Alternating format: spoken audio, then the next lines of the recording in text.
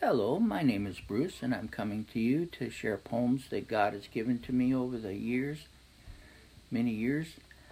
And this poem is called I Am Free. And God wants to set us free from sin, set us free from fear, set us free from all the things that are dragging us down. He wants us to give it all to Him. As I read this poem, look at your life and see if this is where you're at, and just to let you know, Jesus loves you. I'm free, lost in sin with no way out, chained to habit and heavy doubt. Who can loose these bonds I bear? Can any help? Does any care? Then I heard of one whose love, not of earth but heaven above, came to give me life, to give his life for me, and from my sin to set me free. Then I accepted this heavenly gift from Jesus Christ, Then I accepted this gift of love from Jesus Christ, the heavenly dove. My life was changed. I felt so light. The chains were broken. My way was bright. Doubt was gone, despair had fled. Jesus answered the prayer I pled. Lord Jesus, we come before you now, and we ask that you touch each soul as they listen to the word, as they've heard the message of this poem, Lord, and now touch them. Speak to their hearts, Lord, as we go into your word. Now, if you're not saved, if you don't know Jesus, I want to show you how you can be saved. But I want you to understand what the Bible is saying, first of all. So I'm going to take you to some scriptures in Romans. In Romans chapter 3 and verse 23, it says, "For all have sinned and come short of the glory of God." We've all blown it. We've all sinned. We've all were guilty before God. And there was no way to pay for that guilt until Jesus came and died on the cross for our sins. He paid the penalty for our sin. He took all of our sin on him. And if you saw a picture of Jesus on the cross, he didn't even look like a man. He was so disfigured. If you look at Isaiah chapter 52 and the last verses there, it talks about how that his visage was marred more than any man, and his form, which is his body, more than the sons of men. He was a piece of hamburger when he was on that cross. And there were only 7 things that he said while he was there, taking care of what needed to be taken care of.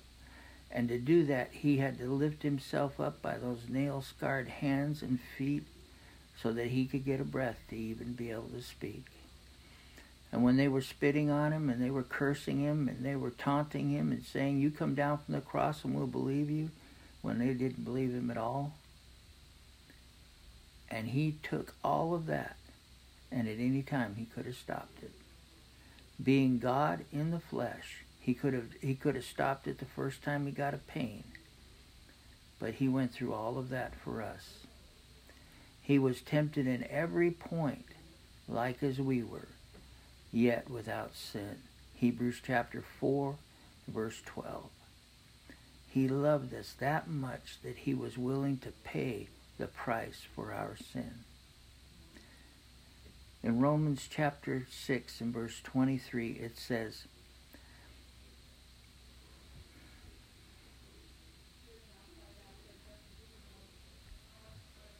"For the wages of sin is death, but the gift of God is eternal life through Jesus Christ our Lord." Our sin causes death. Our rebellion causes death. But Jesus paid the price. He was the gift from God that paid the penalty for our sin. Romans chapter 10 and verse 9 and 10, it says, that if we shall confess with our mouth the Lord Jesus and believe in our hearts that God raised him from the dead, we shall be saved. And that's what we have to do. We have to accept Jesus as Lord and Savior of our lives. He has to be the Lord. If he's not the Lord, anything we leave out.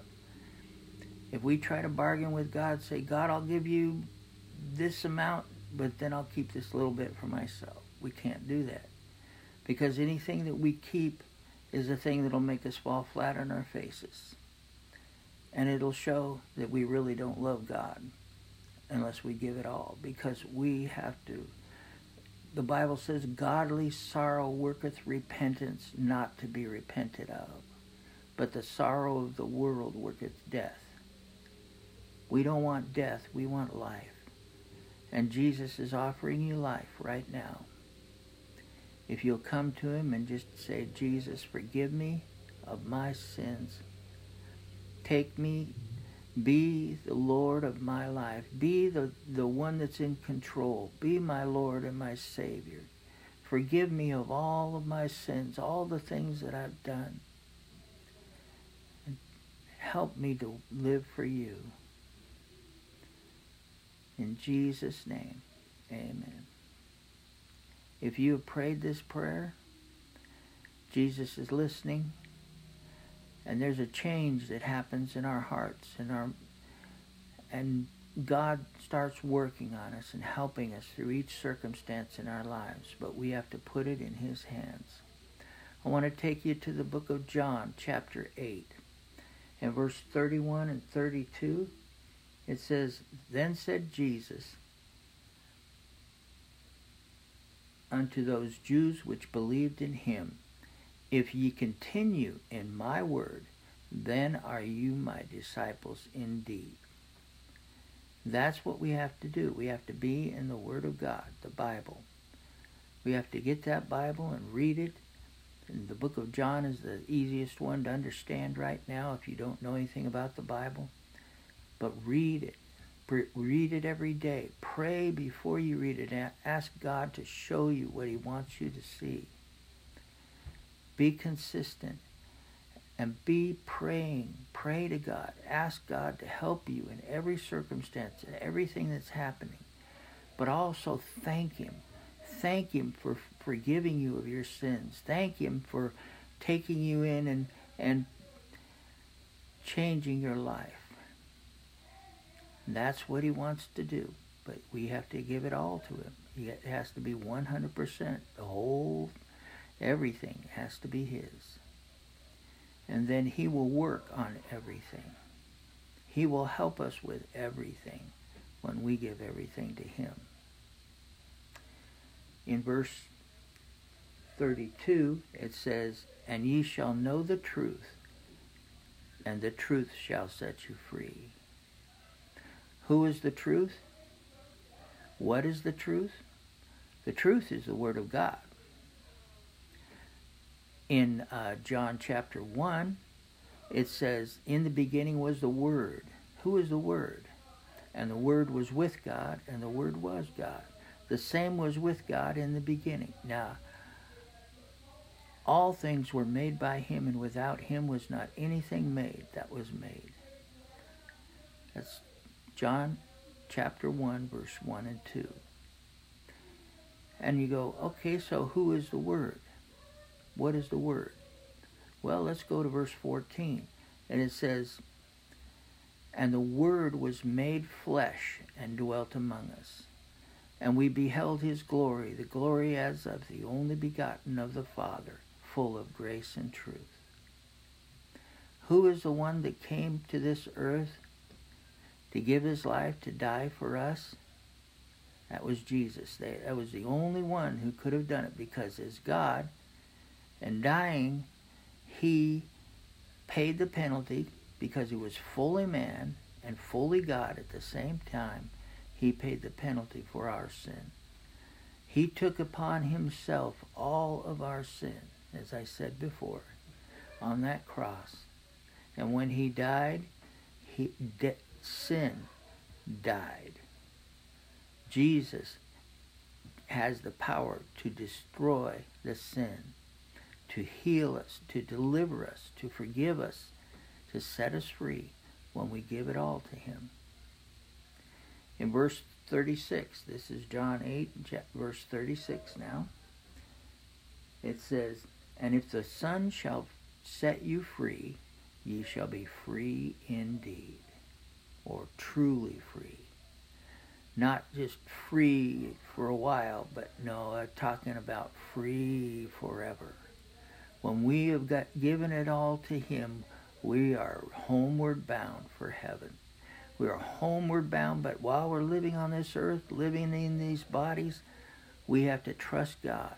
And he will bring us through every circumstance if we will give it all to him. If we'll put it all in his hands.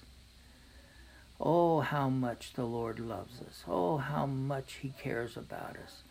And he wants us to give it all to him. You've heard this word right here. And with this word, the Bible says that the word of God brings faith in our hearts. Romans chapter 11, I believe it is. Romans 10:17. No, let me John. I'll look it up real quick just to make sure this is important. Romans.